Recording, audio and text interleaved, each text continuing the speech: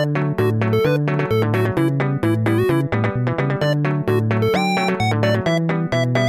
got to tell you, we definitely don't win the award for best background. You have this weird kind of David Lynchian blue curtain. Yeah, I know it's with that bullshit, aura, but that green screen aura, and I know as a director, you're horrified by how blown out this. That's better. Thank you. That's better. Or can I just do that? Yeah, sure. No, take that now, please. Okay. Can I just do that? This is like, what's it called? Blown out, or the carrots? Do the carrots. That's delightful. Do the carrots. That's it. Okay. So that was because I was talking on a Zoom the other day, and the people on the Zoom were going. We're talking about how orange they look, because they just like eat these little carrots from Whole Foods all the time. These pre-prepped carrots, like the little party carrots, like a baby carrot, like a baby carrot. There you go, baby carrot. Penile carrots. A little baby cock carrot. Yeah, and so I found this little thing and put it up there to cause a minute moment of laughter, and then it sort of just dissipated. But I can go back to my blue curtain. You can go back. I can have Los Angeles. There you go. What are we looking at here? Is that a combination of Hong Kong and the Alps? What is that? That's LA from Baldwin Hills or wherever it is. Oh wow! Back in the winter, but we could also have the Millennium Falcon. Okay, let's not do like a virtual background fiesta. Let's stick to the blue curtain. But I need to clarify a few things. First of all, I want to introduce you. My guest today is acclaimed. Hang on. Go back because my camera fell down for. Oh no, we don't want the camera to fall down. We are streaming live on Facebook, by the way. Yeah, I know, but for hundreds of thousands of people are watching. Hundreds of thousands, actually. Yeah, I'm sure even Mark Zuckerberg has just stopped he's tuning everything he's doing. Yeah, he's tuning in. It's in there, yeah. I don't have a mic stand, so I just have to kind of hold this. Yeah, no, me too. I don't have a mic stand either. Anyway, here we go. Okay. I'd like to introduce my guest today. I'd like to introduce my guest today, acclaimed, as I said many times before, I don't want to say TV director because you've directed other stuff, but the recent work of past years has been television. Tristram Shapiro. Now, I need to break down this name because you obviously, you're English. I am. Extremely Caucasian. I mean, right now you have a pink hue. You're a little bit pink. I don't know if it's the blue curtain, but you do have a nice pink hue to you. I think it's the light kicking off my beautiful Danish is that what it is? Desk, and that is a beautiful color. And I think that my Anglepoise light is. See, look, it's kicking. Oh, there it is. Okay, so you don't look as peachy. No, I don't look like I've got massively high blood pressure or anything. Well, your history as a boozer. Shapiro has 2 E's. It sure does. Now, it's a Jewish name, is it not? It is. Okay. Now, are you 100% Jewish from all sides? No. And that's it. I'm getting monosyllabic answer. You want to break it down a little bit for me or no? No. Okay. Yes, right. of course. No, okay. So basically, yes, I'm not on my father's side. It is all Jewish all the way. And, but my grandfather married a Gentile. So that's where it kind of stops. Yeah, I know. I don't know if I like the disappointment in your voice there. It's not disappointment. I'm a fan, as I've said, I'm a fan of the Jews, and I have many of them on my podcast. So I always like a nice juxtaposition when someone says they're Jewish, and and it's spelled weird, and your first name is Tristram. Tristram, yes. Okay, so the last name was because it was like Shapiro or something. So my great grandfather he's called Ezekiel. So you can't get more Jewish than that, right? Like 46% of my cousins are called Ezekiel. Right, exactly. Which must be odd in the South, Raylyn. How's that? But anyway, they're not called Shapiro, that's for sure. No, exactly. But so my great grandfather, he came over from the Austro-Hungarian Empire, which is now in the Ukraine. Right. So he when he came to England, he wanted to make the Shapiro name. He wanted to give it more of a Western look, not like an American Western look, but he was trying to assimilate into the Gentile community. Exactly. So when it was written down on the page, signing letters and whatever, right. Shapiro with 2 E's, and I think that was just the little sort of, little devil in him that just sort of went, well, I'm going to do 2 E's. Why not? And he did that. Now, if I'm already forsaking my faith, people have died to sustain their religious practice, but I'm just going to willfully add 2 E's right? Yeah. That's pretty much where he's That's, coming from. that's what he did. Yeah, Okay. totally. So there we are. So now that's all of the Shapiros. And then Tristram is a weird thing. So I was born in a little village called South Cadbury in Somerset. Okay. And at the bottom of this village, is that your email that's pinging? it is. I'm just now turning to my thing to do not disturb. Yeah, maybe mute that shit. There you Yeah, go. I'm muting it. Yeah, Okay. but if I mute it, I wouldn't be able to hear you. So. Oh, okay. Don't mute it that way. Right. No. Just meant close it, turn it off, whatever. I'm adding do not disturb, so we will not be disturbed. Thank you so much. Anyway, so Tristram was because born in this village called South Cadbury in Somerset. At the bottom of the village, there was this old sort of Saxon hill fort, which rumor had it was that it was the legendary site of King Arthur's Camelot. Oh, wow. And in King Arthur's Camelot, there was a round table, as I'm sure you know, and one of the knights in the round table was called Sir Tristram. So my father decided that we should go with Sir Tristram as opposed to Guinevere or Lancelot or any of the others. But Tristram.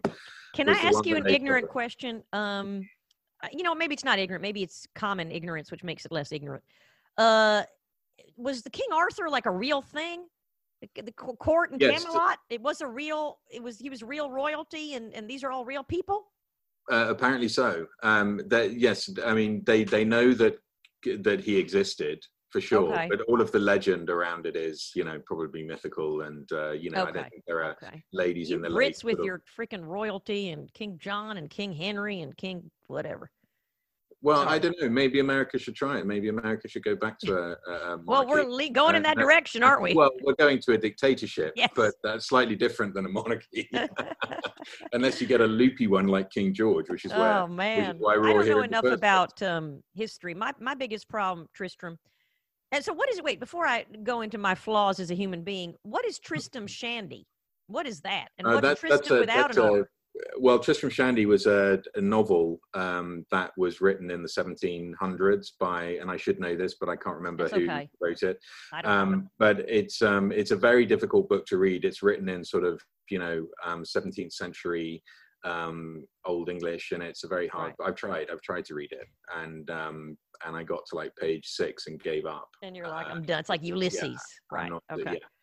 And anyway, so let's be honest. I'm only reading this book because we share the same. Yeah, of course. So I'm going to give up. But that's who Tristram Shandy was. So it's the sort of the life and times of Tristram Shandy was the. Didn't they make a movie about it with Steve Coogan or something? They did. Steve Coogan and Rob Brydon. I think that was Michael Winterbottom. They made this. I can't remember what it was called, but it was basically behind the scenes of them trying to make the book Tristram Shandy. So they were doing an adaptation of the book. Oh, that's funny. And so this was the whole thing behind the scenes, and so the movie was like a behind the scenes documentary about the makings of. I like those guys. I gotta say, I like them. I like all their movies. A Trip to Greece, A Trip to Spain, A Trip to. They're a fun duo to watch. Well, they're very talented. I mean, Rob Brydon is very talented. Of course, I did. Of course, You're like Steve Coogan is not. No. I would far, but no. Steve Coogan is incredibly talented, and I directed Alan Partridge, his big character in the UK. Yes. So he is he's a lovely guy, and really, really, really amazing, because those scripts were never written on time. This is all Armando Iannucci, who everybody knows from Veep and Veep. And other things. And he's English too? Armando is a Scottish Italian. Okay. Is he single? That sounds like a really sexy combo. Scottish and Italian. He is not single. He's happily married with a multitude of children. Oh, really? Like a brood? He's got a Scottish brood of kids. Right. Like the Brad Pitt brood style thing. Yeah, I'm not sure as many as them, and none of them are adopted. I know that. Well, who knows? His wife had to pop them all out. I know that drill. I have beyond a brood. Yeah, how many do you have, Raylan? About between 28 and 32, depending on my memory lapse of days. But it's all as a surrogate. That's quite a lot. So I would say that for most of your adult life, you've been pregnant. Well, thank you. You make me younger than I am. I feel like I've had about 30 years not pregnant, about 30 years of pregnant. But no, I'm not saying. Yeah, so something like that. I mean, and it's pretty much just a zipper here instead of a C-section. You know what I mean? They just zip it open and zip it back. Yeah, because there's only absolutely. I want to keep my hoo-ha tight. So it's not like I'm going to pop out 34 kids. You know what I mean? No, because that would be that's horrific. I had a friend who did for her 60th birthday, she got vaginal rejuvenation. They literally melt your like they melt your tunnel inside and resculpt it. They literally melt your vaginal tunnel with lasers and resculpt it. She's happy as a clam now. She's dating some 22-year-old who's like, it's like Very sleeping good. with a 15-year-old virgin, but she's 60. Yeah. So I guess there's a weird juxtaposition. You know what I mean? When you Wow. see someone in front of you and then you feel something else and you're like, this doesn't feel accurate. No, but can they, I mean, is there such a thing where you can mold it to your partner's penis? I guess so, especially if he's small, you want to mold it accordingly so his ego's not bruised. You know what I mean? You don't want to do the hot dog down a hallway situation. You do not want to stick in a Wellington boot, as we would say in the in the United Kingdom. You guys always do it classier than I do. Yeah, I mean, and make sure the Wellington boots are Hunter, that's for sure. But now, Tristan, no. I have been I've been a fan of your work. I feel like most of the work I know of yours is comedy, which I think in the world of TV directing is much more crucial. I feel like a lot of the TV directing and drama, except if it's one of those highly stylized dramas, which I guess which the more prestige dramas, but the procedural stuff, it just feels like the director's a choreographer. You know what I mean? Like there's not as much artistic input as a director would like as opposed to film. But with comedy, I feel like a good director can make or break, you know, an episode or especially a pilot, which these things hinge upon. Would that be an accurate statement? I believe it would be. Oh, yes. I feel suddenly when you said it was an accurate statement, I felt like I was on the dock in some kind of Southern prosecutor going, would there be an accurate statement? Oh man, do you agree? Do you agree that? I'm going to get slam dunked in this cross-examination here. No, I agree with you. I know, Gwen, you sort of slightly look like a little cartoon character there when you put it out, like it's a giant nose.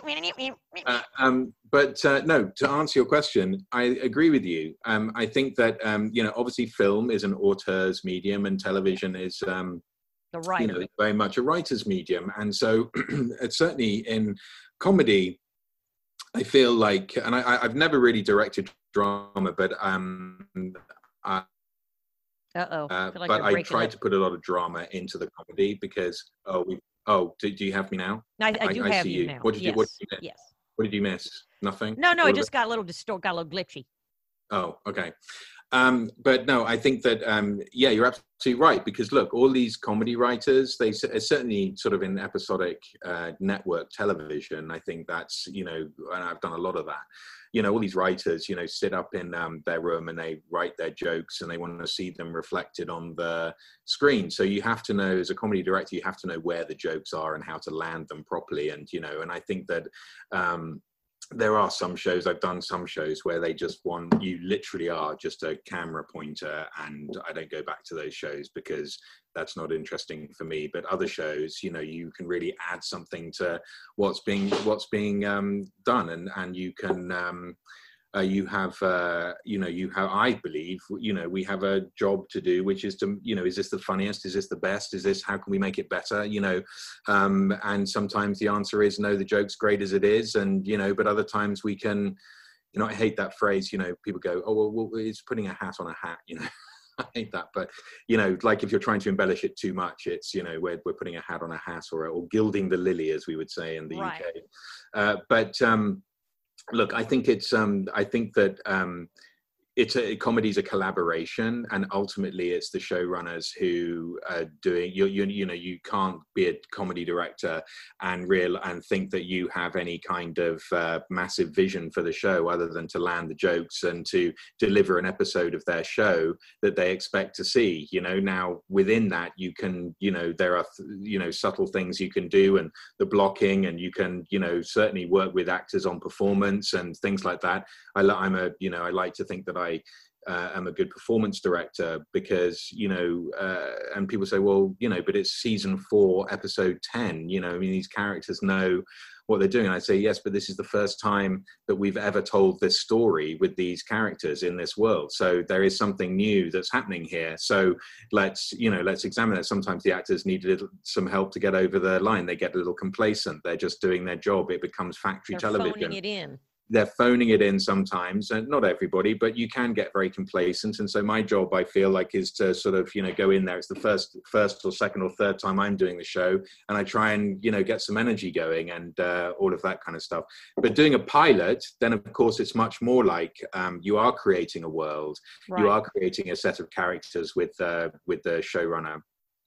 And so you have a much more important task of how this world is going to land, how the audience are going to see it.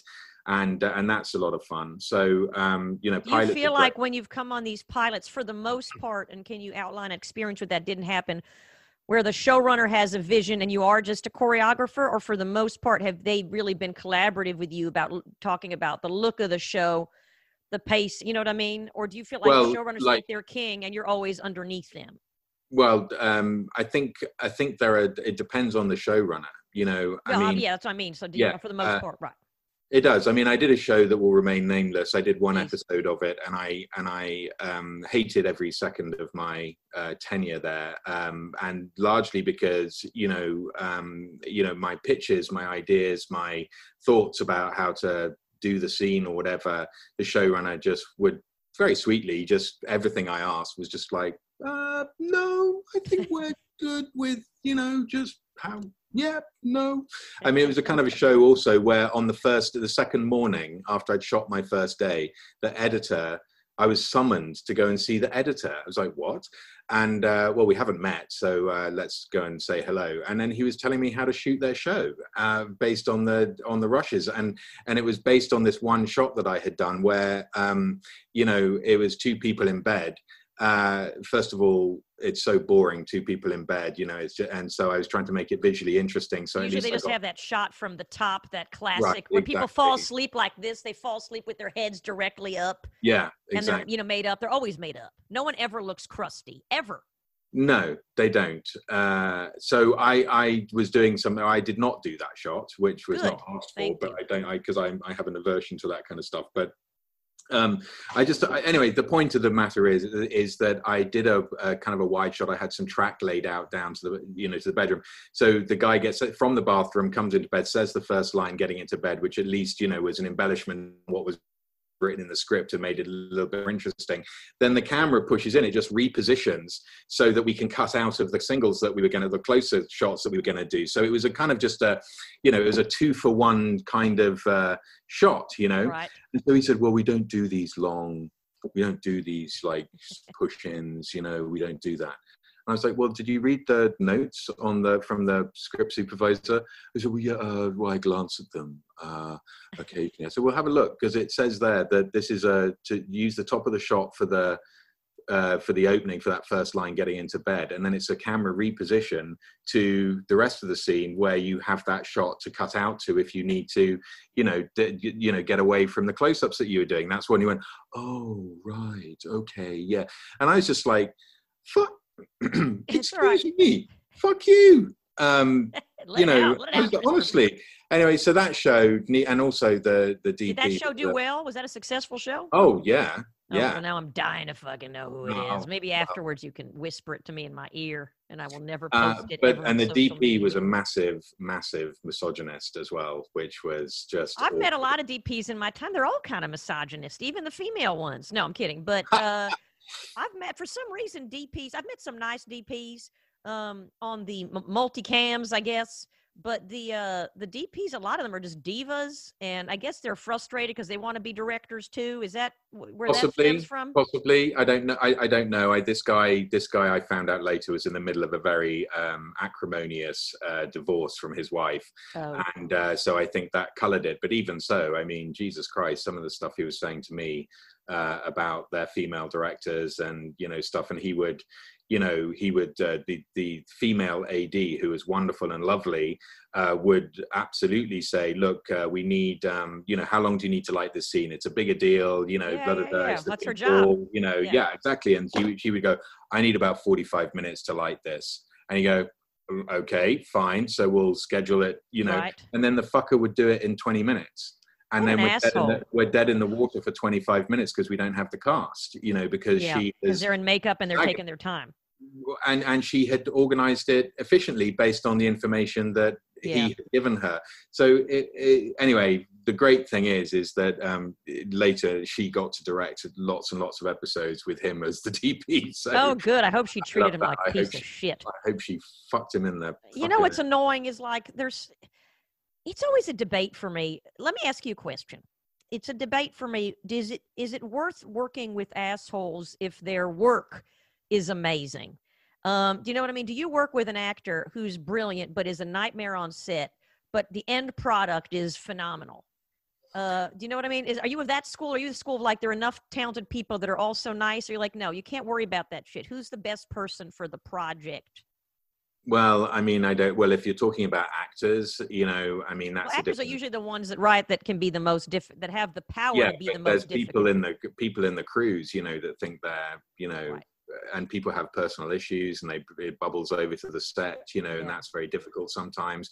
I subscribe to the point of view that we are incredibly lucky working in this business that we do. We could be all about to go out and assess another insurance claim, you know, our 58th of the week. This is not to offend any insurance adjusters. Okay, sorry, just want to put that out there. I'm just saying profession, they're all even insurance adjusters might agree in private after a couple of drinks that perhaps their job is not the most dry. Yeah, and also they're in the market of denying claims too. Right, that's true. They're assholes. You know, why did I justify them? They're dicks. They're just peons of the insurance agency. You're right. You're right. No, you're right. Yeah, and I know with your 23rd child, there was that insurance hoo-ha at the hospital where, you know, they denied your claim. Then I got a bill for $66,000 and all I did was come in for a little adjustment. That's right. Yeah. But because I think it was they wouldn't provide the zipper. That was the zipper thing. Zipper. Well, yeah, I wanted a zipper. I wanted Velcro initially just to really make it accessible. Or one of those little curtains that join together with magnets. I love those. I have that at home. That shit makes me so happy. I am like, I don't mind. I don't get excited by the space shuttle, but I would get excited by two things, magnetic things that stick together. The magic of that is the joy of that is never. It's so satisfying. Magnets are so satisfying. They are. I don't think there's a person on the planet that wouldn't disagree with you. I mean, they're just satisfying. There's just that click. Because you know what? I think deep down we all want a connection. And when you see things connect so perfectly and so strongly, except when you flip it over and then they repel, which is most of us. I was thinking exactly the same thing. You know what I'm saying?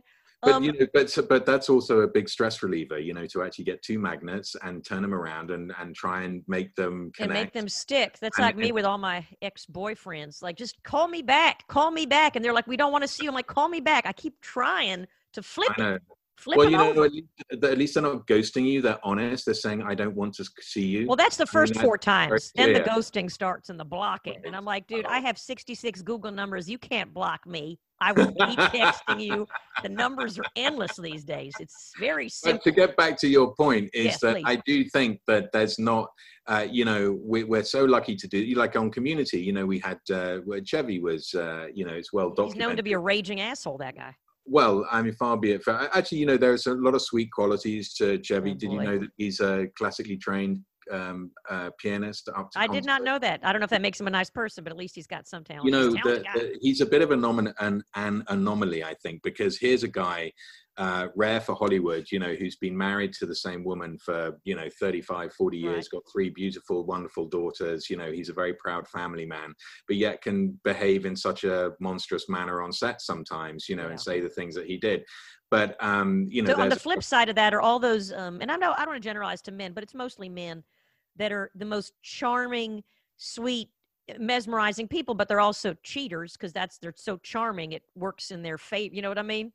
So maybe Chevy has been loyal because he's such a raging asshole when he's not at home that nobody wants anything to do with him. Just a thought, just a theory. I think that is an excellent thought. Thank you. But Thank he you so was much. a bit of a raging douche. There's lots of reasons that I've thought over the years as to why he did this. And you know, you get asked by NBC to come and be on a show, primetime network show. You know, and you think, fine, and he probably thought, great.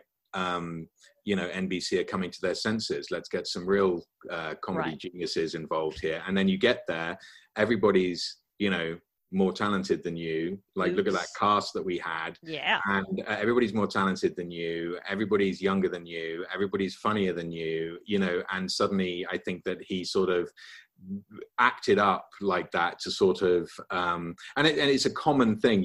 I've worked with actors too, where they do all that they can do to distract from the fact that they're giving shitty performances. And so they'll be, you know, they'll question everything. They'll throw a little mini tantrum, and Jesus.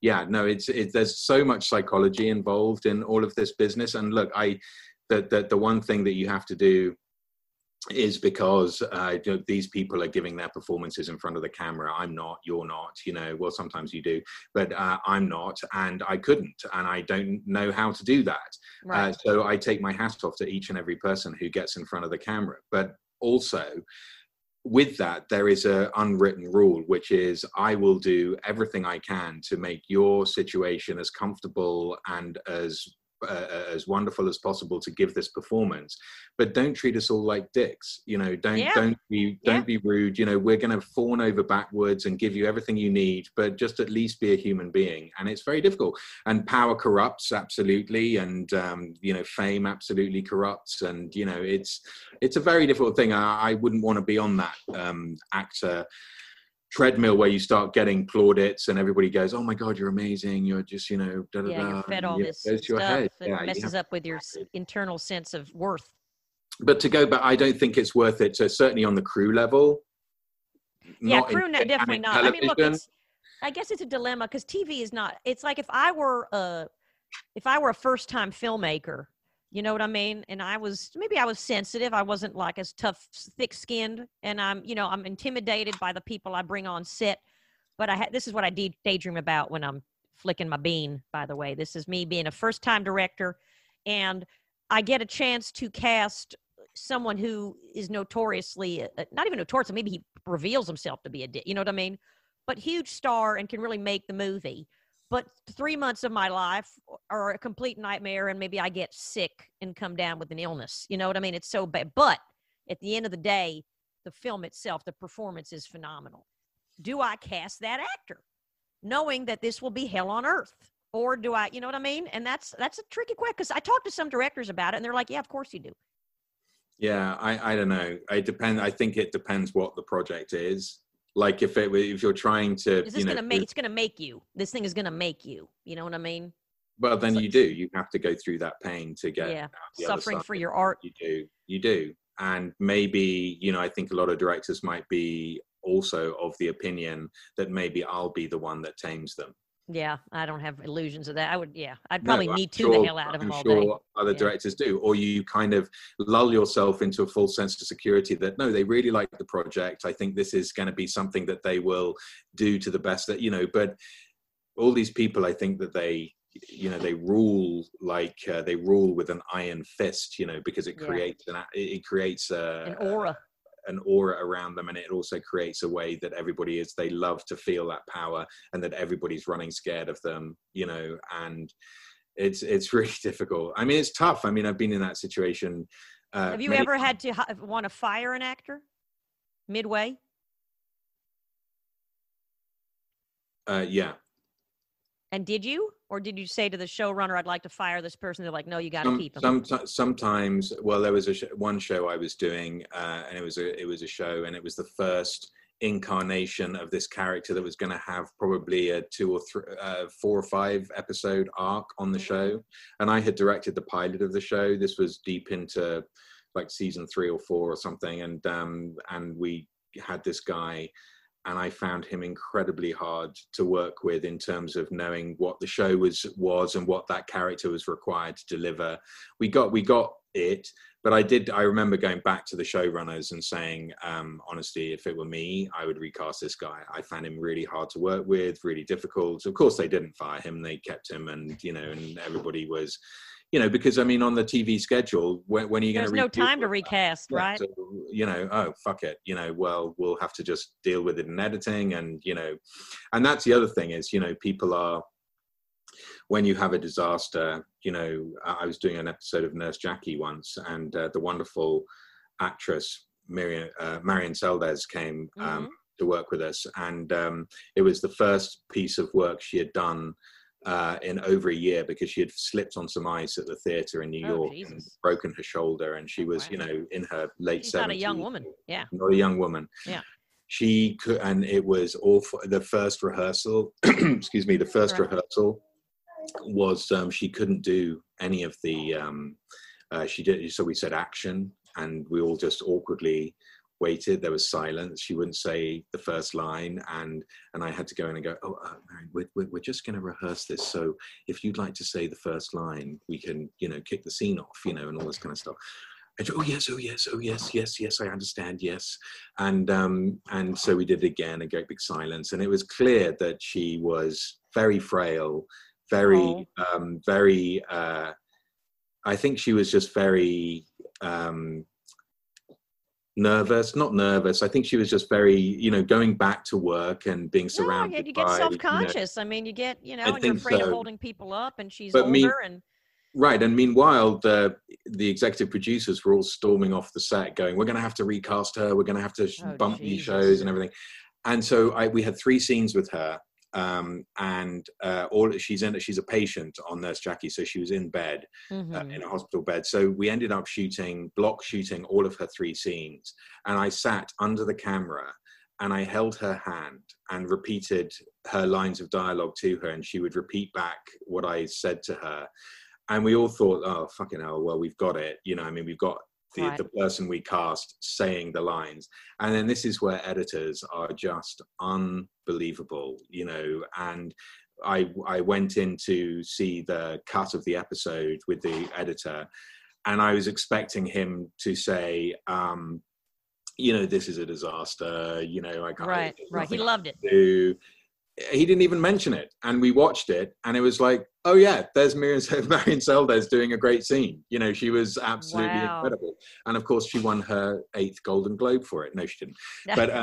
But that's the kind of that would be. Should have won, because maybe she was just replicating your delivery of the lines.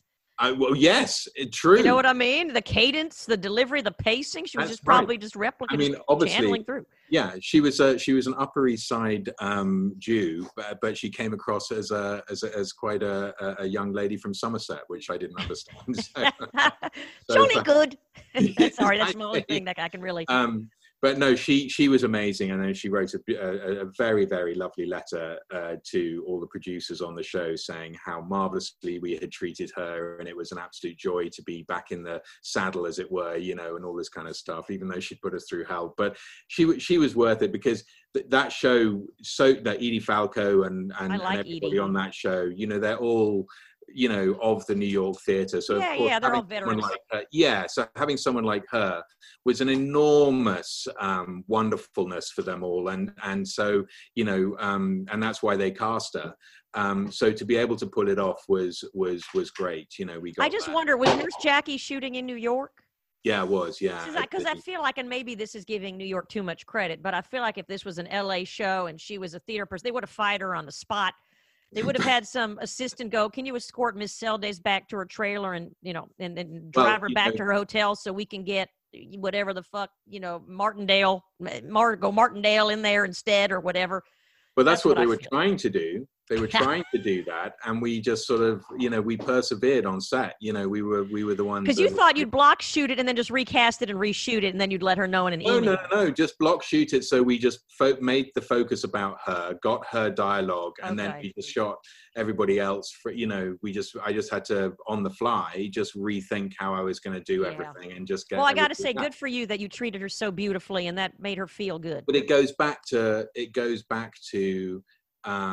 that whole thing I was just saying before, which is I absolutely respect anybody who gets up and does a performance, because I'm not going to do that. I'm not going to do stand up. I'm not going to be an actor, but I will help people who are doing that give their best versions of themselves for whatever the script is calling for, and help tell the story in that way. And I think good actors, when you work with really, really well-known actors, who've done a lot, particularly the English ones, and they know that I'm only as good as the feedback I'm getting from my producers and the director and the Right. people around me, the writer, if they're there, you know, and so they hear that, you know, because they know that they're a cog in this whole wheel or this whole engine that is going to present. Now, they might be the biggest cog, but they are still just a cog, and they need to do it in the way that was intended. You know, we have a plan here, you know, we have a vision for what the story is we're telling, and they need to be part of that. They're bringing it to life.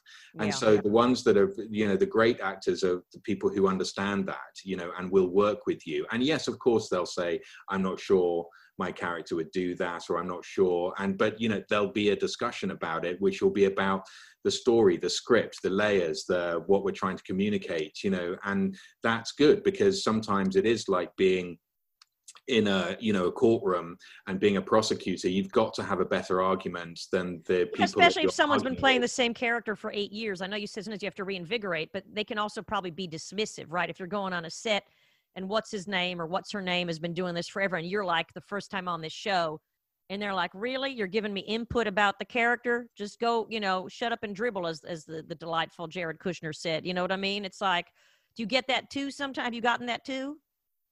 I think on shows where, you know, before, when I first got here and nobody knows who the fuck you are, but, you know, there's people go, well, I guess somebody thinks that they're worth hiring because they're here. Yeah. So you have that. But then, you know, like if you're shooting on a Monday, you know, Mondays are difficult.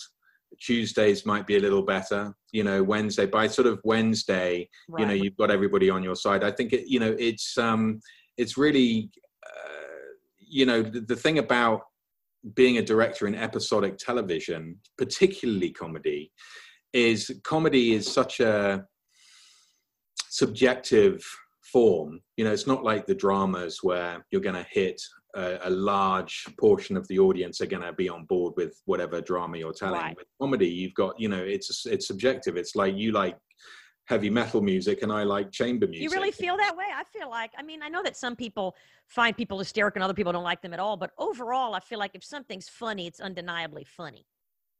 Yeah, but it's still subjective. It's still music. If you like goth fair metal and enough. I like chamber music, it's a style of comedy, you know. Yeah, style. I guess the style differs. Some people like slapstick, other people like, Right. you know, my friend, I abhor Jerry Lewis.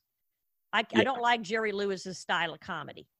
Drove me fucking crazy. That's just me. Other people think he's a genius. He's also supposed to be a raging asshole. Sorry. Apparently that's what they say. Yeah. But anyway, look, I mean, the guy did what he did very well and entertained people for, you know, and that was, you know, in the 50s and, you know, the 60s, that was fantastic. You know, it was terrific. And he was an innovator in many senses. Like I heard a great quote from, you know who Max Sennett is, right? Who was the silent movie studio that did the Keystone Cops and all of that kind of stuff. Mm-hmm. And talking about slapstick and a broad comedy like that.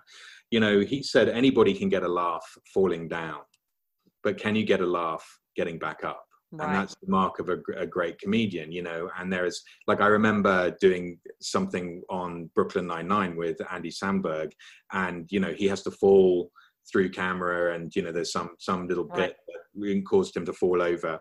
But boy, could he get a laugh getting up as well. It was he's one of those brilliant, I think, physical, he's very clown-like. You know, I feel like he's a sturdier, more Jewy version of Jim Carrey. Right. You know what I mean? Like he's got that, he's attractive, but can also play really goofy. You know, it's a particular kind. He's not your stereotypical, but he could play a leading man, so to speak. It's not like unheard of. But even Seth Rogen plays leading man. Woman, that doesn't happen as much, but you know what I mean? You could have the doughy, oversized nebbish, and they seem to be leading men. But he has got that physical. It's so interesting because years ago I took a clown class, and I'm not talking about like Cirque du Soleil. I'm talking about like Roberto Benigni style, like what you're talking about, right? Like the physical comedy. And it was the hardest thing I've ever taken. And one of the exercises was you're supposed to pretend to do a very simple magic trick, even if it's like, let me bend my thumb. And then you have to keep failing. And you have to keep failing. And you know, you can immediately gauge if the audience is laughing. It was the hardest thing ever because people end up acting. You know what I mean?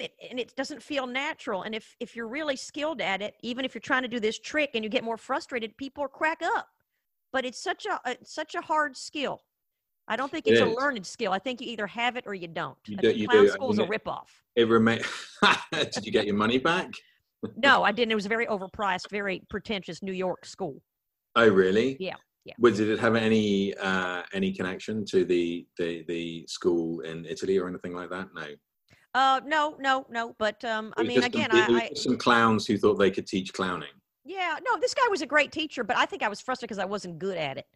I had to name my clown. I named my clown Peanut. I had to have a special walk, that's a little off kilter. But that magic trick one, there was another one that you had to do where you had to be born. You're like, you're born and everything you see is new and you're super excited to see it. Like you see many clowns do. It's so fucking hard. I'm looking at the wall.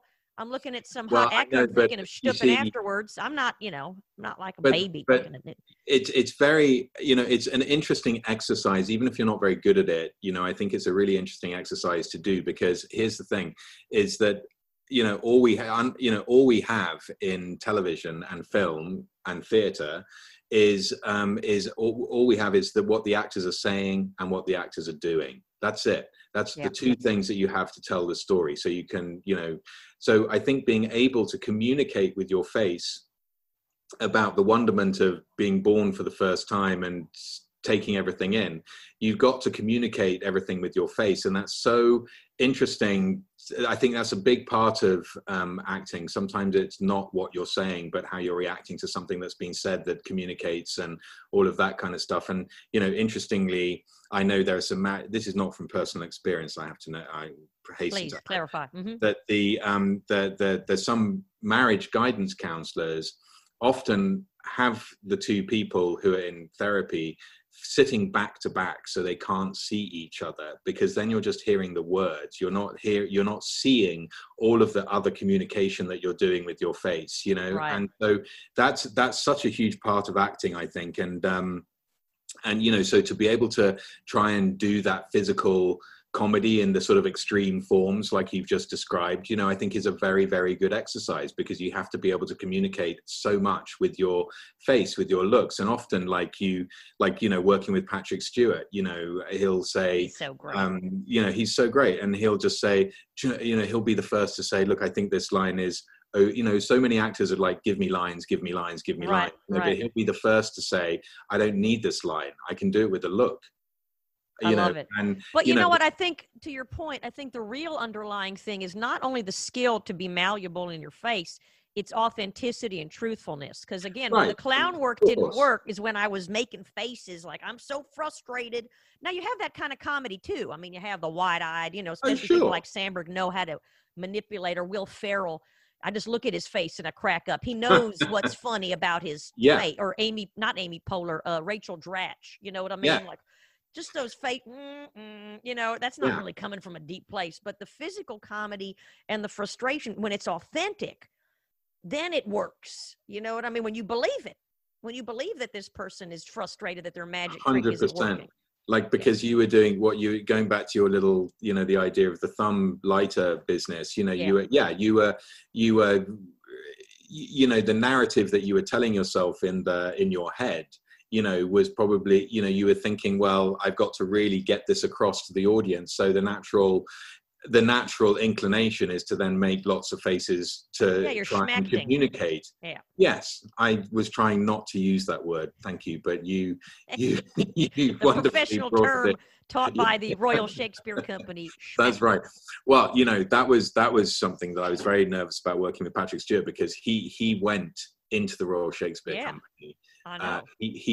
In the year I was born, and I'm like, oh wow, he's going to take notes from me, my dear boy. But those good guys, they know how to take notes, right? I had a friend who 100%. directed Meryl Streep, and he was a young director, and she listened. I mean, they really kind of respect that. I think their ego, it's about the work. But can I tell you something funny? You should look it up.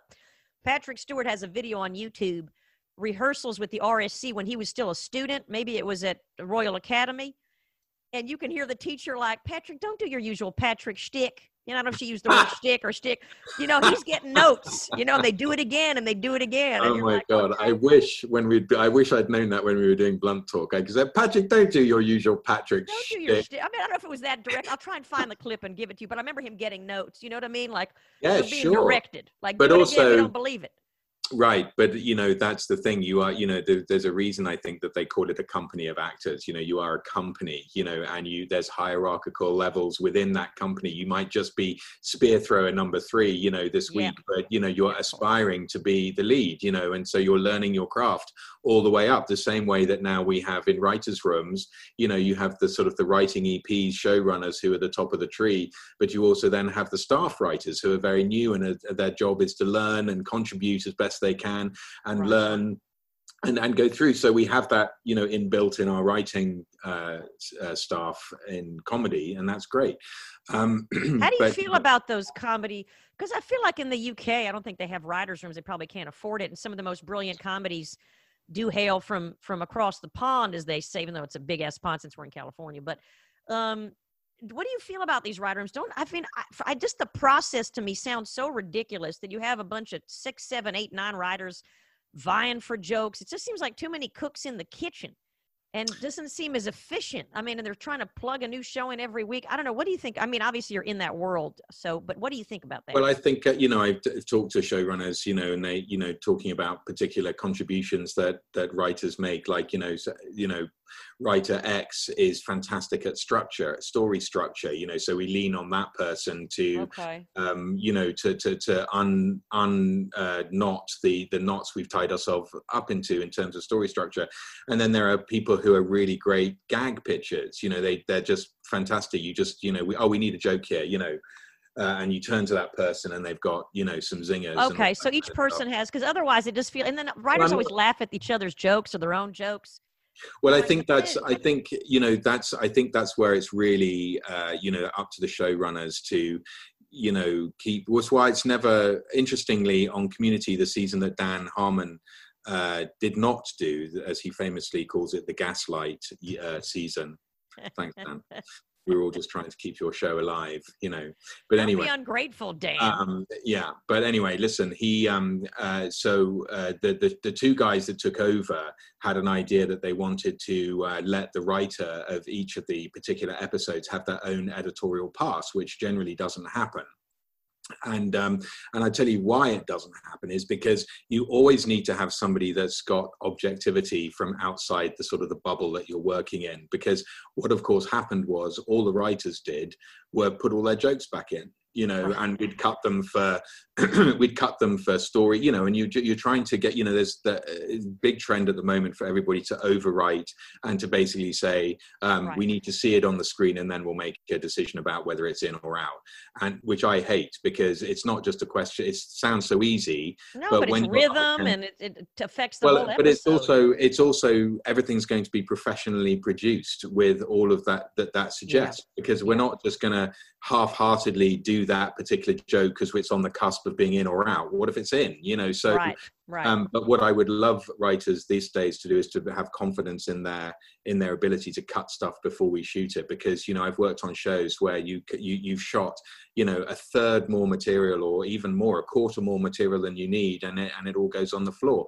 And increasingly these days, you know, with the hours being reduced, you know, you essentially have 60 hours to make, you know, you've got, you know, 5 12-hour days, and that's 60 hours. So you've got 60 hours to make a show, and you know that time doesn't change. It doesn't expand. It doesn't contract. You know, wait, do the math for me. 5 days, 12 hours each. That's 60. Sorry, yeah, I'm with you. God.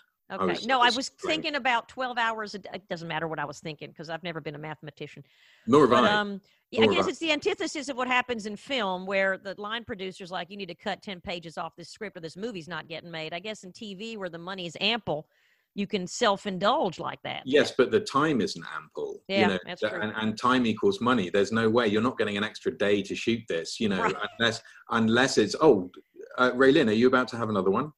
I just saw why did it look like? Oh, I saw 2 knees going up into the shot, and it looked like you were about to give birth. Gosh, No, I I'm told you I privileged. just C-section. I Please can call it. literally read the paper, do the crossword, and pop a baby out. I don't need to spread my Right, legs. exactly. Especially, But look can at you that. please An call interesting it visual, Tristram? isn't it? It'll go down well in the South. It's like it's just a very. Look at the chair. It's very artistic. I And it know. implies, and I have this phallic thing here. It implies a lot of like Pornhub Central, but it's not. Well, I think there's certainly some places in Holland. I think I can get you some more fans. But anyway, if you turn the chair round, you'd be like Christine Keeler, that famous Christine Keeler photograph. Oh, You know, that's Christine true. Keeler? But her knees weren't. She was straddling it, wasn't she? She Or was something? straddling it, and she had no clothes on. She had no clothes, and she was a little more attractive than I am. Not a lot, though. Not just like a hair, like an iota. Iota more attractive. I just started looking. This is a weird non sequitur. I know Brad Pitt has a new girlfriend because I read the TMZ at like midnight. Some German model's in an open marriage. Her husband's some big owner of a big restaurant in Berlin. He's like 60. And she's got the same lips as Angie Jolie, you know, the super plumpy lips, but hers have to be fake. They just do. I mean, Angie Jolie, I looked at videos of her when she was like 15. She still had those plump pillow lips. But this woman, Nicole, she has a Polish last name, Pitataski, Porowski. Literally, her lip touches her lower nose, and it upset me. And I thought Brad was more of a man in depth. Now, at what point do you think Brad Pitt discovered that she's in an open marriage, that there's a husband, that there's I think the same day. He met her at her husband's restaurant. Oh, really? Yeah, look, I don't know Brad, but I can get in his mind fairly easily. I feel like, you know, he's been very open and modest. He's no spring chicken. He's in his late 50s. You know, still hot potato, but he jokes about being on Tinder. I think he was lonely for a while. I mean, you'd think that these guys can get anybody they want, but how do you really date anybody who's not famous without having an agenda? I don't think I don't think he's going to be like Matt Damon, who ended up marrying like a waitress from Boston. You know what I mean? I feel like at this point, you got to either be marrying Amal Clooney, who's, you know, an acclaimed human rights attorney, or a model, or another. I don't know where I'm going with this. I just you're right, by the though. lips. I mean, I'm not saying anything profound, but I thought I'd reach out to Brad.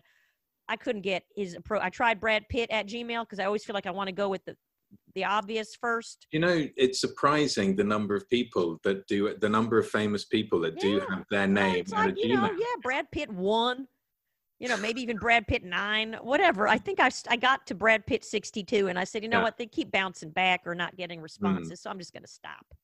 Yeah. So, and that's the other thing I want to stop in this industry is in every single production office, you know, because, you know, they're called the things that bind the scripts together are called Brads. Oh, are they? I didn't know that. Yeah. So there's always the gold clasps. The gold clasps are called Brads, and always by the photocopier, there's gonna be a big plastic tub full of them, and on the front it just says the Brad Pitt box or whatever. You know, it's like, come on. This is such an industry insider thing. You know what I mean? People are like, you know what, Tristram, get over it, man. You're working. No, I don't. I take it and I fucking throw them at the runners and cover them in Brads. How do you like it now? You like to be smothered by Brad? You can go. Disclaimer that I don't do that. That was just simply, I was just simply saying that, doing a little character bit. Looking at your IMDb page, I upgraded to an IMDb Pro just for shits and giggles. Hold on, I want to make sure that the screen. Your resume really is astounding. So one thing that I watched Never Have I Ever, that's Mindy Kaling's show with the Indian cast. Which I thought was fantastic. Did you get any flack for being like a, you know, middle-aged white dude directing a show about Indians? Because I'm on the fence with that. I just had this discussion with an actor yesterday where I was like, on the one hand, actors should be able to play anything. Directors can tell any story, you know. But on the other hand, I'm like, when I saw Ruth Negga in Loving, I'm like, or that Australian actor, you know, talking about a couple in the South being the first interracial couple, I'm like, could you not have fucking casted actors from the South? You know what I mean? To lend it an extra level of authenticity. And then I was like, well, they are actors. So I'm always on the fence. So I wanted to kind of hear your thoughts on that. Well, yeah. I mean, with Never Have I Ever, I mean, look, there is a big movement in Hollywood at the moment and around the world, and rightly so, that, you know, people of color and more female directors, and that's absolutely right, you know. And I think that Mindy is obviously, as a person of color herself, you know, we had just worked together on Four Weddings, which was my first Four Weddings and a Funeral, the remake for Hulu. Oh, okay. And I was the producer director in London for all 10 episodes. And so, you know, so Mindy and I, you know, we got on very well with that. She liked my sensibility, and you know, this time, you know, my reputation had preceded it. You know, a lot of people, like Tracy Wigfield was the other showrunner on that show, and she and I know each other very well from you know, from Kimmy Schmidt and Great News, and so many great shows that you worked on. It's unfucking believable. Well, and then yeah, but so then Mindy hired me, and that was great. So waffling on, so we'd done all of this stuff, and so she and I think she said publicly, she just, you know, look, on paper, I have no business in this current climate being an ancient white-haired white male directing a story about a 17-year-old Indian girl who's lost her father and is navigating her way through her final year of high school in California. Everything I've just mentioned, I have no experience of in my real life, right? But what I do understand is I understand emotions, and I understand character, and I understand what we're trying to say with and you understand comedy. And that was it. So Mindy wanted somebody, and also we just had our fingers badly burnt on Four Weddings by a couple of things that didn't go particularly well, not by me, but other choices. Never by you. Yes, never by me. But so she was keen to do this semi-autobiographical, loosely autobiographical story, and have it come out the other side with all of the layers and all of the point of telling this particular story right now intact. And I think we did that really well, you know, and so I did the first two, I did the last two. I was supposed to be the producer director on the whole show, but budgetary requirements meant that job sort of disappeared in a puff of thin air. So I did the first two. So I you know, was responsible for the look. You know, I did something which is rare on television. You know, we tried to get a color palette together and work with costume, set decoration, production design, cinematography. We made our own LUT for the show, which is, I think, rare in television as well, which is the sort of the color, it's called a lookup table. It's what you put on the, let's see, I'm now running out of technical knowledge, but it's basically what you put on the picture to give it, you know, vibrance and color and all of that. Oh, okay. So it's kind of like a filter of some sort? It kind of is. So when you shoot, I mean, boringly, when you shoot, you know, with these high dynamic range cameras, you know, if you looked at what the camera is outputting, it's just like a milky gray kind of thing. And then you can futz with it after. Yes, exactly. Right. So we made our own, you know, LUT that we shot with, and that was really successful. And it actually had the wonderful byproduct of, this wasn't a thing going in, but, you know, the actors with their, you know, with the color of their skin, you know, this really accentuated it, and really, it was really lovely. Everybody loved it. That is nice. Sorry, I'm trying to adjust myself, and it's like, this chair I know, you're in the middle of having a baby. I think this is marvelous. Come on out, push it out. Yeah. Sorry but about the blowout. But I didn't get any flack, as far as I can tell. Good. Okay. I think that there's some of the older, more senior actors on the show didn't particularly like the fact that this was an opportunity to have directors of color and female and every other director. I mean, personally, again, I'm on the fence. I feel like a person of color can direct anything. Anybody can direct anything if you do your homework and you do your research. Do you get a different level of authenticity if someone can personally relate? Sure, but that can be said about actors too, right? I mean, would it help if someone who actually murdered someone played a murderer? Probably, but can Bobby De Niro do it? Yes. So, you know, it's tricky. I think it's in terms of getting disenfranchised people, like someone like a trans role. There aren't a lot of trans roles, so get a trans actor in there. You know what I mean? Or someone who's mentally disabled.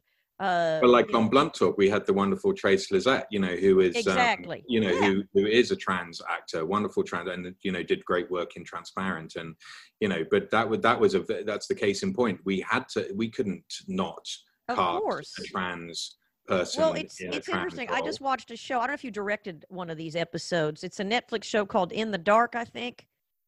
And this actress is very sweet and charming, but she plays a blind character, and she's not blind, right? And I'm like, for the love of Christ, there are not a lot of roles out there for blind actors. With all due respect, there's not a lot going on. You don't have a blind actor in an action film, definitely not in a drama. It's very rare. And so it's like, could you not have found a woman who's actually blind to play this role? I mean, that's the roles that I guess are not a lot out there. At least search for. You know what I mean? That's all I have to say on that. I know it's a really, look, what's happening is it's making everybody look at this, and that's really, really good to do this. And I do think that, like I like what you said, if you have a personal perspective on something, then absolutely, because you may be much, much more tied to the story in your own personal experiences that you're telling than say someone like me is. But, look, we're telling stories. That's what we're telling. And we're telling stories about huge things. Did Ron Howard need to, go into space to tell the story of Apollo 13? That's exactly right. You're tapping into the universal, right? There's something also that's universally. But it's also, I think that there's less tolerance with writers. Maybe this was different. Back in the day, you could have a writer do research about somebody and write a piece of fiction about. You're not going to have a white writer writing the story of a young black boy growing up in Mississippi. And if you do, they're going to get a lot of shit for it, even if they do all the research in the world. I'm assuming.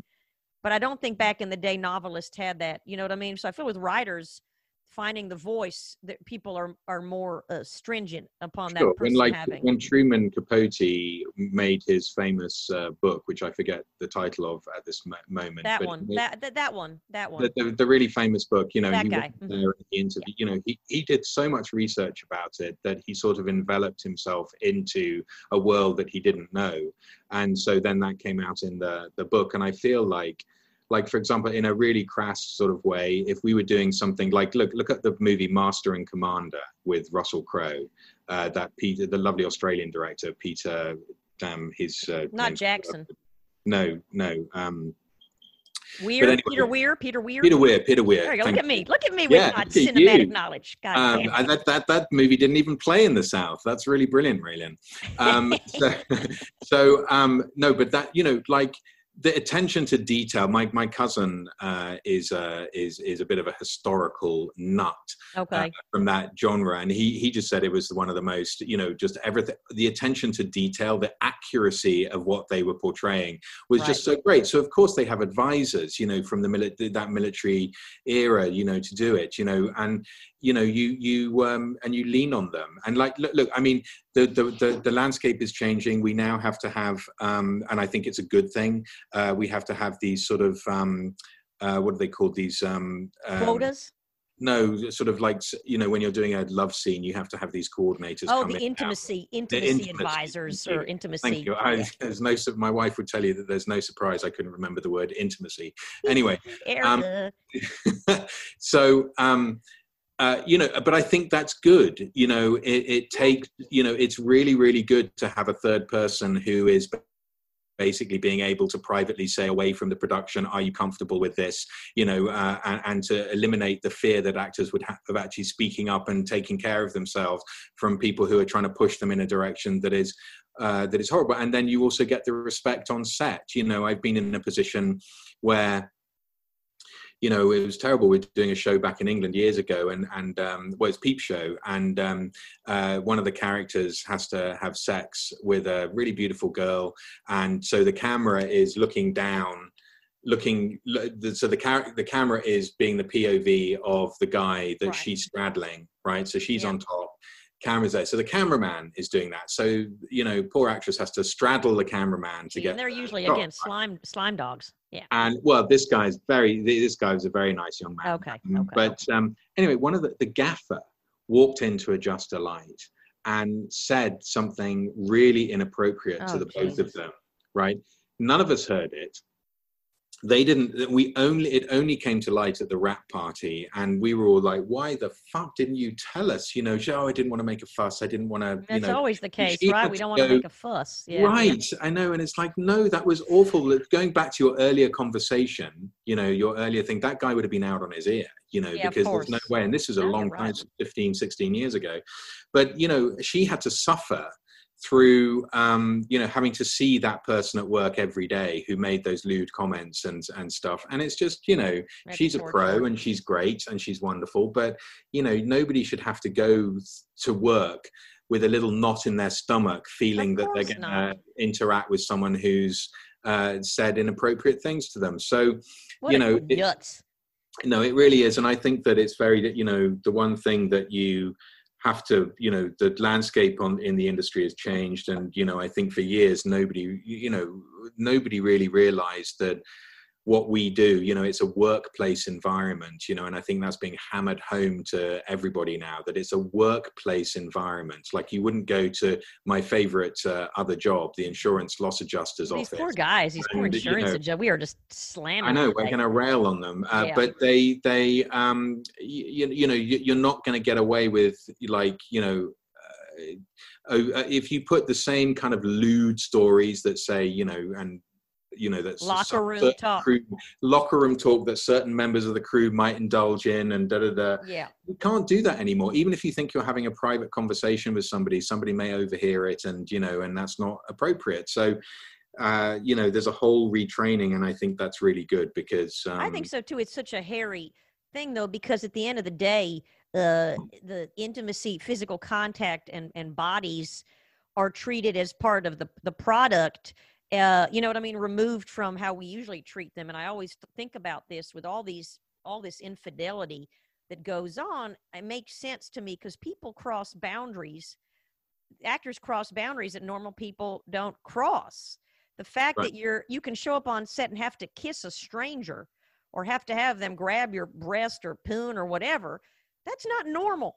It's not normal. And I don't care if you're married and you're a loyal partner, that does something to you. And if you're going to be believable, you got to get into it. Really, if you really are going to be believable, you have to find your attraction, tap into your attraction to that person. And how do you really tap into it? And that's why I think those scenes that are the most steamy are the ones that are real and end up being revelations later that these people were involved or stooping on set. Absolutely. Well, you have to 100% give yourself to a role, and that and what do you do? I talk to actors, I go, how do you go home? You know what I mean? The ones that don't cheat, which is a minority. And one actor said to me, who's worked on set on location, the location's the killer, because on location you're not going home to your husband or wife in your house, you're going into a hotel where the other actress is also staying, or actor's staying. And one friend said to me, I just don't hang out with the cast after, because I know it's bad news. I don't go out and have drinks, and you know what I mean? He puts a very distinct boundary because he knows he won't be able to contain himself. I'm like, okay, that's acknowledging reality. You know what I mean? It's temptation. You got a lot of attractive people in Hollywood. These are all really attractive people having fake intercourse with one another. You know what I mean? This is not I don't know. Maybe in comedy you see a little less of that. I don't know. Well, I don't know. You still have to, you still have to go and kiss somebody. There has to be, a first kiss, or a kissing thing, and that's really, I don't know how people do that. That's really. But there's difficult. Humor around it. Remember that? What was that movie that I used to again flick my bean? I'm sorry, I keep going back to it, but it was such a hot movie. It was Lisa Bonet. Who was the guy? It wasn't Mickey Rourke before his face changed. It was a movie set in the South in the summer. Do you know what I'm talking about? I don't know. Oh, it was hot. I'm going to look it up. I'm going to look it up right now. I'm thinking like Wild Heart with Nicolas Cage and Laura Dern. Was that hot? That was very hot. Any festive Lily Tomlin or Jane Fonda anecdotes, since I see you worked on Grace and Frankie? But very boringly. Okay. I don't know whether. Angel Heart. Oh, Angel Heart. Isn't there some sort of steamy something or other in there? I think so. I'd have to look it up. She had the heart of an angel. But anyway, no. There isn't any. There was a. I don't know. Whether I should say this or not, but there was quite a scary moment for me, because it's Jane Fonda, it's Lily Tomlin, right. It's Sam Waterston, it's Martin Sheen, that was the biggest disappointment, was that I only got half a day to work with Martin Sheen. His that particular episode I did, his involvement was very minor in that story. Oh, was it? Okay. Yeah, so that was boring. But he would talk about a gentleman. He loved it. I loved him. He was just so wonderful. As were Jane and Lily, you know. But no, Jane took me aside on like the first or morning of the second day, and this is like season 1, episode 5 or 6. So they hadn't done very many. And so she's still very unsure about, what this is and doing comedy and, all of this kind of stuff. Oh, wow. So she took me aside. Can I have a word with you? And I was like, fucking hell, geez. God, I better get my things together. And she sat me down in a part of the set that wasn't being used and just said, okay, Tristram, you've worked with, Tina Fey and a lot of great comics, Amy Poehler and, everybody.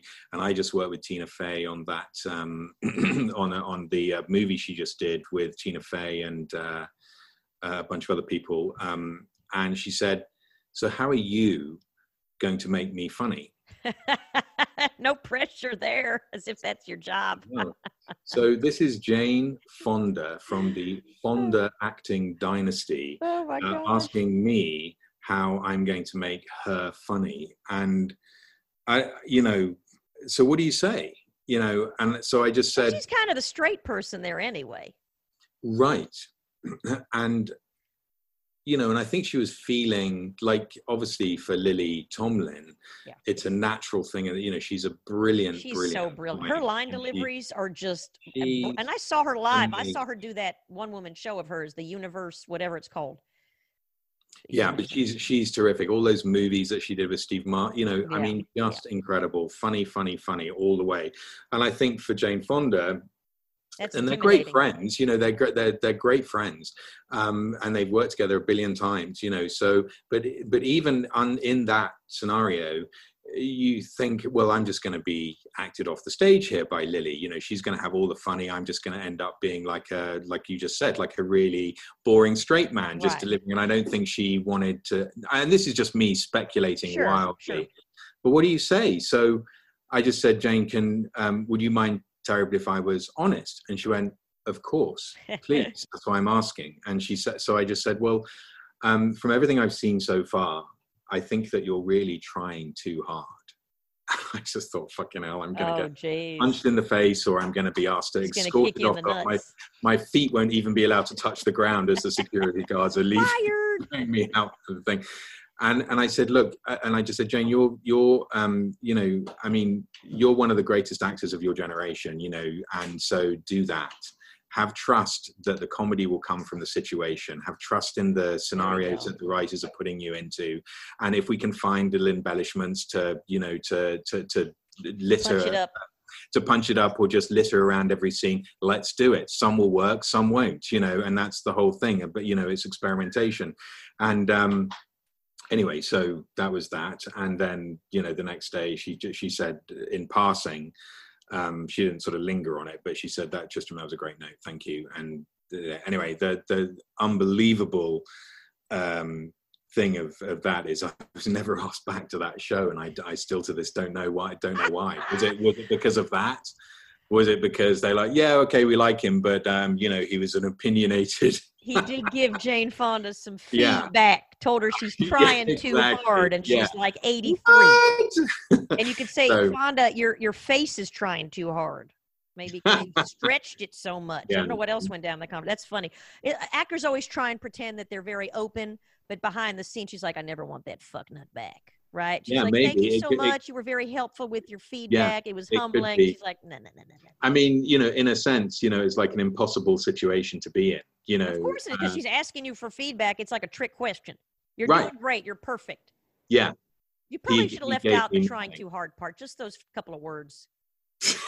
You should have just said, Raylan, why weren't you there? And you know what the other thing is? You said greatest actor of your generation. So now suddenly you make her feel like she's, you know what? I'm glad we had the chat, because now I see where I basically was my own downfall and shot myself in the foot massively. But look, it was a great thrill to work with her and to work with Lily Tomlin and everything, and even Sam Waterston and stuff. And it was that particular episode was really difficult. And It's like the one time in my career that, you know, writers have observed the, you know, the directors working with the actors don't get involved kind of rule. Ooh, I like that. Yeah. And it was like, no, please get involved. I've been here for, you know, I did 4 days of prep and this is day 2 of shooting. You guys have written this script for, you know, you actually, this is where it needs to be collaborative, because I only have so much I can offer with the information that I have and that I know. And the fact that I don't have all of the depth and the layers of where the scene is going, it means that the writing is not delivering that. So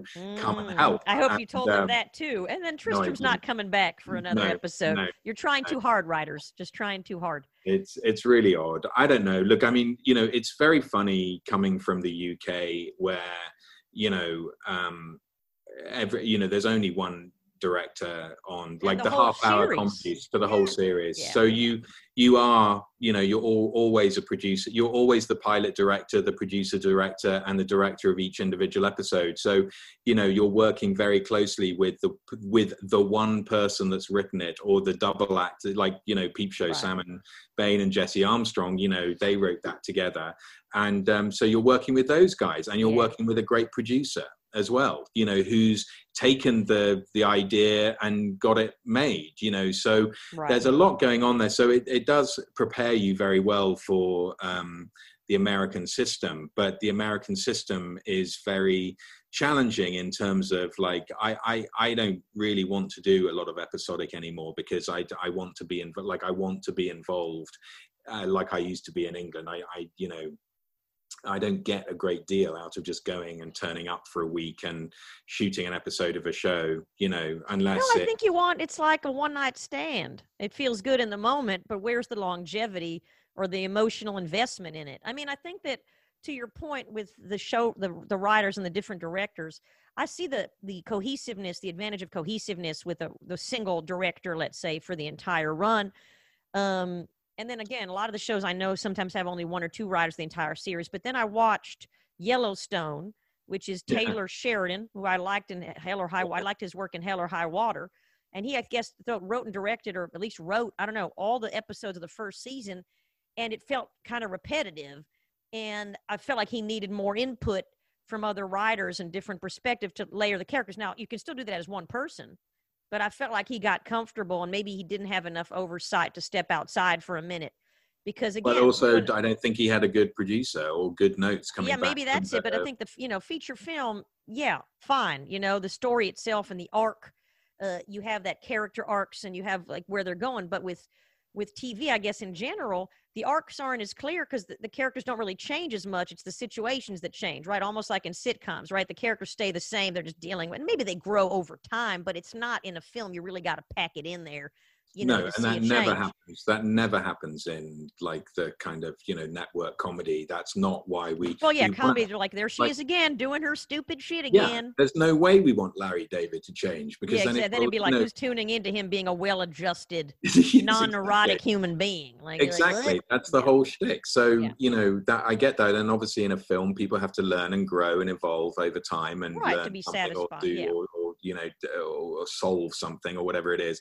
But I do think that over here, I do think, you know, you work sometimes on a first season show of, let's say, like 13 episodes, and there are 12 other directors on the show. That's too much. And I often question that and say, well, you know, we've done in England, we've done that where, you know, you have 2 directors and they're doing alternate weeks or whatever, and that's great. Or one director's doing first 4, the other director's doing the second, so you can break it into 2 blocks. Because that's the other thing we don't do in England. We don't do that. We shoot it much more like a film, because we, you know, you don't have the money. Well, it's not necessarily that. It's just that, yes, I mean, I suppose it is that, but we still get the same number of days, like, you know, 6 episodes over 5 days, you know, which is what it would be here. Right. But you don't do this weekly, you know, churning. You just don't do that. You basically have all 6 episodes written. Let's say it's a season of 6, and then you go out and you shoot the 6 episodes with one director. So you're cross-boarding 6 episodes, and you know, and there's always a good period of rehearsal built into those shows. Yeah, because you're theatre people. Well, they honestly, need their rehearsal. it's true, but also, excuse me, You want to also get some water? I feel like you're getting a little. because I'm holding my camera and my microphone precariously, and they may fall down. There you go. Get your look at your what's the bottle say? Where's the bottle from? Turn it so we can sponsor. What does it say? It says I can't. The green screen's messing everything up. INS grip. Okay. There you go. I don't know. That was slapped onto my water bottle by a grip. Opportunity seizing grip. Yes. Of course, he's never worked in the business again because of that. But no, wonderful, wonderful, wonderful guy. I want to ask you. Sorry, go ahead. Finish your point. No, I was going to say that I think that over here, I think it must be tough if you think about it from the actor point of view and the crew point of view. There's no flow. Shoot for 5 days with this person, and then Monday morning it's a whole new different person. Now, that's great if you on the circuit, and obviously there's a bunch of directors that do a lot of the show, and so you know them, blah blah blah. Right. But all the crew have their favorite people. The actors have their favorites, and I guess it only works well if one of the actors can't stand a director, and they know it's like presidency. It's only going to be for Trump. It might be 66 years, but you know that at least like, and you said sometimes you bring in a fresh perspective. But I feel like there should be a happy medium. I feel like every episode is just bad show running. I feel like you want to get maybe 2 directors, maybe 3, maybe. Yeah, but look, I wouldn't have done all that work on Community if the Russo brothers hadn't, given me, that was like the 3rd episode of television I did in this country. Oh, wow. Was Community. And it was because Joe and Anthony had done a David Cross sitcom, The Extraordinary Things of whatever it was. David Cross. Yeah. And I can't remember. But they had done that, and that pilot was shot in England. And so they were basically, they were with a lot of people that I know over there, like Sharon Horgan and, people like that. Yeah. And so when they were saying, oh yeah, like who are the people that are doing comedy over here? What are, and then they're like Tristram Shapiro. My name came up a couple of times. And so when NBC, sent a list of potential directors for Community, and my name was on it. They were like, book him immediately. I love that. Great. I love that. And you're more exotic. I feel like you're more exotic. You know what I mean? But you have to, like, whilst I think it's, it's a big family, and you want to sort of, keep it within a family a little bit, you've got to be on the lookout for new talents and new things. You got to mix it up a bit. Yeah, absolutely. It's about balance. And sometimes network television, and its episodic nature, you can afford to have like no one, like a DP, producer, AD, script supervisor, like actors. No one's going to let anybody fail as a director on an episode. They're just not, because why would the feedback would be, why did you let that guy fuck up? Why would you? That's it's all self-sabotage in the same. Right. So we still have to deliver something, whether it be, and I know many shows where people have carried the director because they were too inexperienced at that time. Maybe they'll go on to be a great director, but like people are always saying, network television is not the sort of proven stamping, it's not the training ground. It's not, The Scorsese's didn't come out from a multicam on CBS. That's what you're telling me. Because if you think about it, you think about how those shows are made. You get 4 days prep. You may or may not have a script, on the first day that you get there. It's true. You might not. You might have an idea. It's like, we're going to go and scout some libraries because they say we need a library, okay, well, what in the library? A sort of more traditional dusty fusty library. Okay, let's go and look for those. And you're sort of making assumptions based on an idea for the script, but not any actual concrete knowledge of what's going to happen. Right. So when you do get the script, you need to have some experience as to how you better have some tricks up your sleeve to deliver this stuff. It doesn't wait for anybody. Monday morning, 7 a.m., you're shooting those first scenes, and you better have it all together. And there's no time for somebody to bury their head in the script and not have an idea, and to not be able to, do it, and to do it in a way that is going to represent the show that you've come into, because, the show may have a distinctive shooting style or a distinctive style that you need to emulate, but also tell that week's story. You've got to have some skills, which it is sounds like more than definitely more than film directing. You cannot rely, correct me if I'm wrong, but you really need to have a good knowledge of cinematography as a TV director coming in. They're not going to be tolerant of someone who's been a stage director coming in to direct you know, an episode of whatever, a blunt talk, and then be relying on the DP asking the DP questions like, how should we shoot this? How should we shoot this? Right? They don't have the tolerance for that. Like you got to come in and you got to know your shit. Right. The DP on Nurse Jackie there was one particular director who came in, you know, and was called an actor's director, right. You know, and then they'd block the scene, you know, they would block the scene reasonably well. The DP would be, oh, if you just bring them downstage a little bit, that'll help us with, you know, But, you know, but they would be getting the performance in the rehearsal kind of in a rough way that they want them, and that's great, that's all part of it. But then when, you know, you finish that blocking rehearsal, we'll turn to the DP and go, what's our first shot? You know, how are we gonna shoot this? How are we gonna cover this? Right. And I don't think that's, you know, and as the DP said to me, it's like, I want you to come in with a cake and I want to help you decorate the cake. I do not want to bake the fucking cake for you, you know, and then you help me decorate it. That's not what this is about, you know. So, you know, they're not paid, you know, they're not paid in a way that they're going to be out. Yeah, you have to be like, here's the shot list or something like that, well, or I'd like to shoot it in wider shots. Like, what do you usually okay. You've got to come in with the idea. So that the idea can then be embellished by the people that work on the show and the DP particularly, sure. You know, but not just for storytelling purposes, for efficiency and for, you know, oh, fucking hell, I've done that with the camera now. God Jesus damn it. Christ. It's balanced on a whole bunch of CDs. Yeah, I'm still using CDs. How about that? I love that. Where's the Betamax? But you know, it's just very interesting. I got a lot to say on it because, you know, I've been around a lot and I've been doing it for a long time, and you know, and I think I make a, you know, good contribution. I got interviewed for a show years ago, and I think they were just trying to blow smoke up my arse, but they just said, you know, you can always tell, like even in an episodic show, you can tell when I've done it, you know, because it's just, it has the pictures have a rhythm to them that is different, you know, than, and it not like what, like, you know, you can't go into Parks and Recreation and just start shooting it how you want to do it. It's a 2-camera mock documentary show, and that's what you do. But what you can do is, you know, you can experiment with the blocking and how stuff is cut, and, you know, and deliver the comedy in that way. So, and like going back to what you were just saying, like, the two things I always tell people, the two things that you need in episodic comedy to be able to direct it efficiently, apart from having a bit of knowledge, is you need to know where the jokes are and know how to land them, know how to give them alts for those jokes, different ways into those jokes, different ways to be able to tell that joke, so you have options.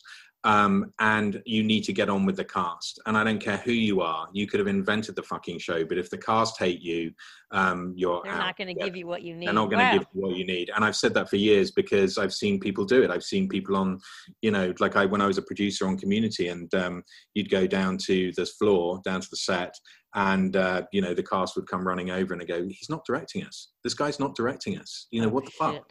Yeah. And so I, you know, and he was he'd come from commercials, was particularly new director. He's a very good director actually, but had made the fatal assumption that because this is season whatever it is, 3, 4, episode, you know, 9, the cast know what they're doing. And they know that. And that was when I said to him, you know, but you've never told this story with that cast. Yeah. You know, so you need input. And even if it's just a thumbs up, you know, go cut, great, moving on, thumbs up to the cast. You don't even say anything. Well, you're communicating. Actors are needy anyway. Yeah. Absolutely. And they need that validation, even if they've been doing it forever. I mean, look, Marianne Seldes, Tony Award-winning legend, needed someone to literally hold her hand. Yeah. So I feel like, especially comedians, my God, comedians that are used to, especially if they come from stand-up, need the audience, need that daily validation to counteract their extreme self-loathing. And so do the writers. How many times are you standing on set and the writers are going, is this funny? Is this funny? Yeah, no, it's all a ball of neuroses and I know, exactly. Low self. It's exhausting. I'm just exhausted thinking about it. I know, and I see myself as a dad. You know, I see myself as kind of like the dad of the family. You know, life coach, encouragement, and being positive and encouraging, and you know, saying what needs to happen when, you know, you're not going out looking like that. tonight. Yeah, the dad I never had. I'm going to get emotional in a minute. I never had a dad who gave me positive fucking feedback. Fucking yeah, bag. maybe you would only had 33 children if you maybe I would have had my own sitcom, which I want you to direct. That's all I have to say. It'll just be a footage of me having C-sections. That's the whole show. It's it's a bottle episode, as I like to call it. It's just going to be repetitive on a loop. Before we wrap up, I have two more questions. I have one question of how much say do you have in casting? Can you literally tell the showrunners, I do not want this person? Or can you say, I want this person even though you don't? I mean, when can you really exercise your veto or your, like, I really want this person? And are you working on anything now in terms of COVID? What the fuck's going on? And is that slated to shoot anytime in this century? Well, there's a terrible rumor going around that we might shoot. So I'm attached to a pilot for Fox, and so COVID obviously has, with everything, we're completely shut down, as you well know, and everybody listening to this knows. So there's a rumor that we might start in November, which would be great. And I know there's other stuff happening in LA, and I think that.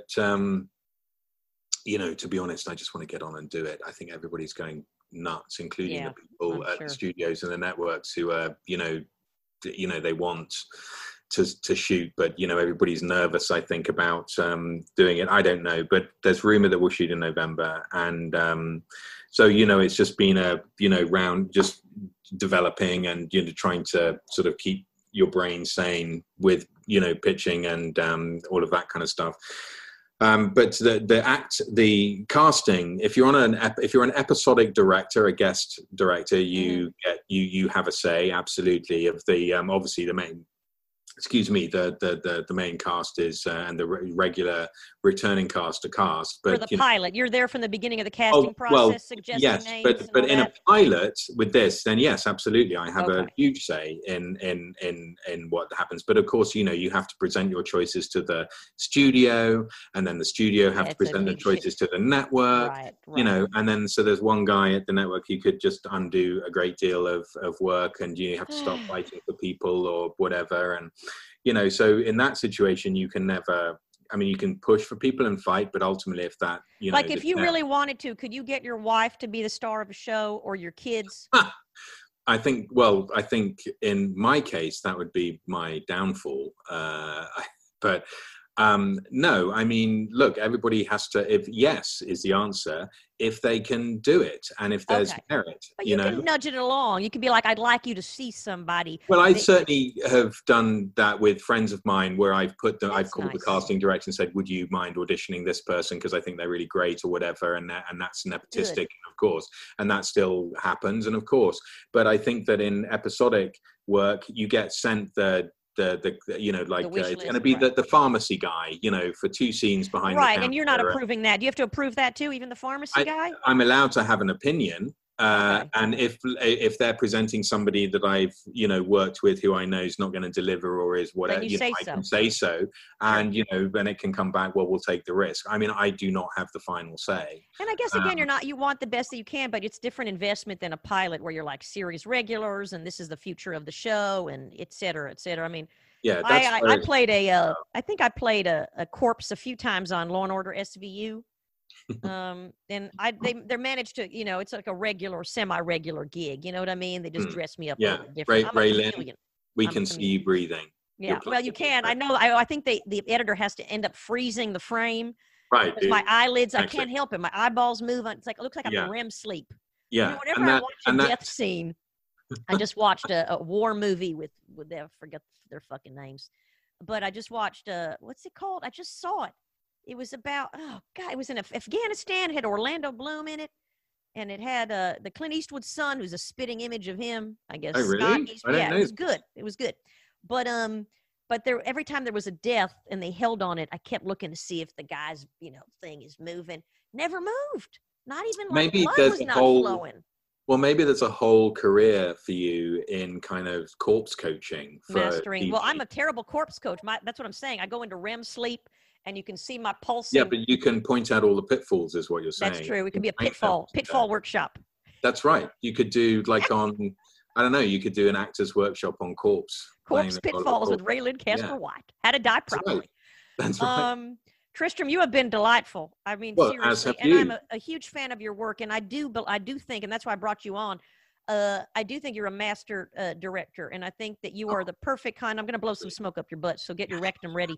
Widen it for the plume of smoke. Just get it really nice, and you have an uncanny knack of being a diplomat, which I think is important, and talking to actors and giving them feedback without talking down to them. And just being a gentleman, which I think is crucial in letting actors feel comfortable. Not everybody can be a Lars von Trier that has to abuse Bjork into a good performance. And obviously you're doing comedy, but just like drama, an actor has to feel comfortable to be good at comedy. And if their muscles are not relaxed, it's not going to be funny. It's like me trying too hard with the lighter, So any director that makes a feel, that's why I never understood casting directors that are assholes. I'm like, do you not want to get the best performance out of your actor? I never understood that. They're casting directors that are harsh and kind of intimidating. Like, why would you want to intimidate? Well, because it's another layer of power, isn't it? They have the yeah, but it's like, come on, go get laid and come back on Tuesday. I know. Anyway, so you have that ability to also be skilled, and like you said, even when you talk about stuff, I'm like, this guy does his work, and visuals, and you know how to tell a story, and you're also an actor's director. So I get why you're working so much. This is an iota of the industry that is a meritocracy. That's all I have to say. Well, I remember when I did Absolutely Fabulous in England, and we were in New York shooting that episode, which was a Christmas special that year for the Beeb, and I remember we were out to dinner with everybody, and I was sitting next to Joanna Lumley, and we were just having a conversation about the deterioration of this is a long time ago, the deterioration of sort of manners in the world and everything. And she just looked at me and she just went, manners cost nothing, and she's absolutely right, and I think that particularly when you're talking to, it doesn't even matter whether it's the actors. I hopefully I talk to everybody the same way, because I mean, like a general, you want your army of crew to follow you into battle, and then and I know I was an AD, I know where we all down tools because this director's a fucking arse, and we're not going to help you. We are not going to help you. You're on your own, pal, because you're a fucking dick. And so I've and as an AD, I've worked with some really shitty directors, both in terms of what they were doing and in terms of how they were doing it, and I've worked with some really wonderful people that you learn a lot from. So you learn as much from the bad as you do from the good in terms of how not to do things. And so I'm very, very fortunate that I had that, because that's, I think, the important thing is people need to pay their dues in this business. I'm a firm believer in being a runner, being a PA, working way up, learning the business, learning the ropes. And in the army, I don't know, I'm fixated on the army, but I know it's as if you were serving 7 tours in Iraq, but okay. No, Somerset maybe, yeah. But the Badlands of Somerset. But you can't be a lieutenant in the army and then be a field marshal the next week. I'm with you on the analogy. I'm not disparaging. Yeah, so let me just hammer the analogy home. I love you, Trish. Stick around before I stop the recording, because I do want to just. Yes, I will. Well, thank you so much. Lovely talking to you. Thank you for having me. Of course, and of course, guys, check out the podcast www.xraepod.com. Last week's episode, I had Professor Andrew Stott, English literature, and we talked about Shakespeare a lot, and plebeians and Joseph Grimaldi. It was a fascinating convo, Tristram, so I highly recommend. I would love to. And of course, when Tristram finally gets back to shooting, you can watch his new pilot on Fox. Is it Pivoting? Is that what it's called, Pivoting? It's called Pivoting. Let's hope it gets picked up, starring Eliza Coupe and Ginny Goodwin, and written by the wonderful Liz Astroff, who's a very funny lady. Oh, I know. I love her work. That's awesome. I have no idea who she is. No, I'm kidding. I do know, and I think she's delightful. I was believable, though. I'm practicing my brown nosing. I love you all. Stay tuned. This will probably air in a few days on www.xraepod.com. Thank you so much, Tristram. This is Raylan Casper White signing off.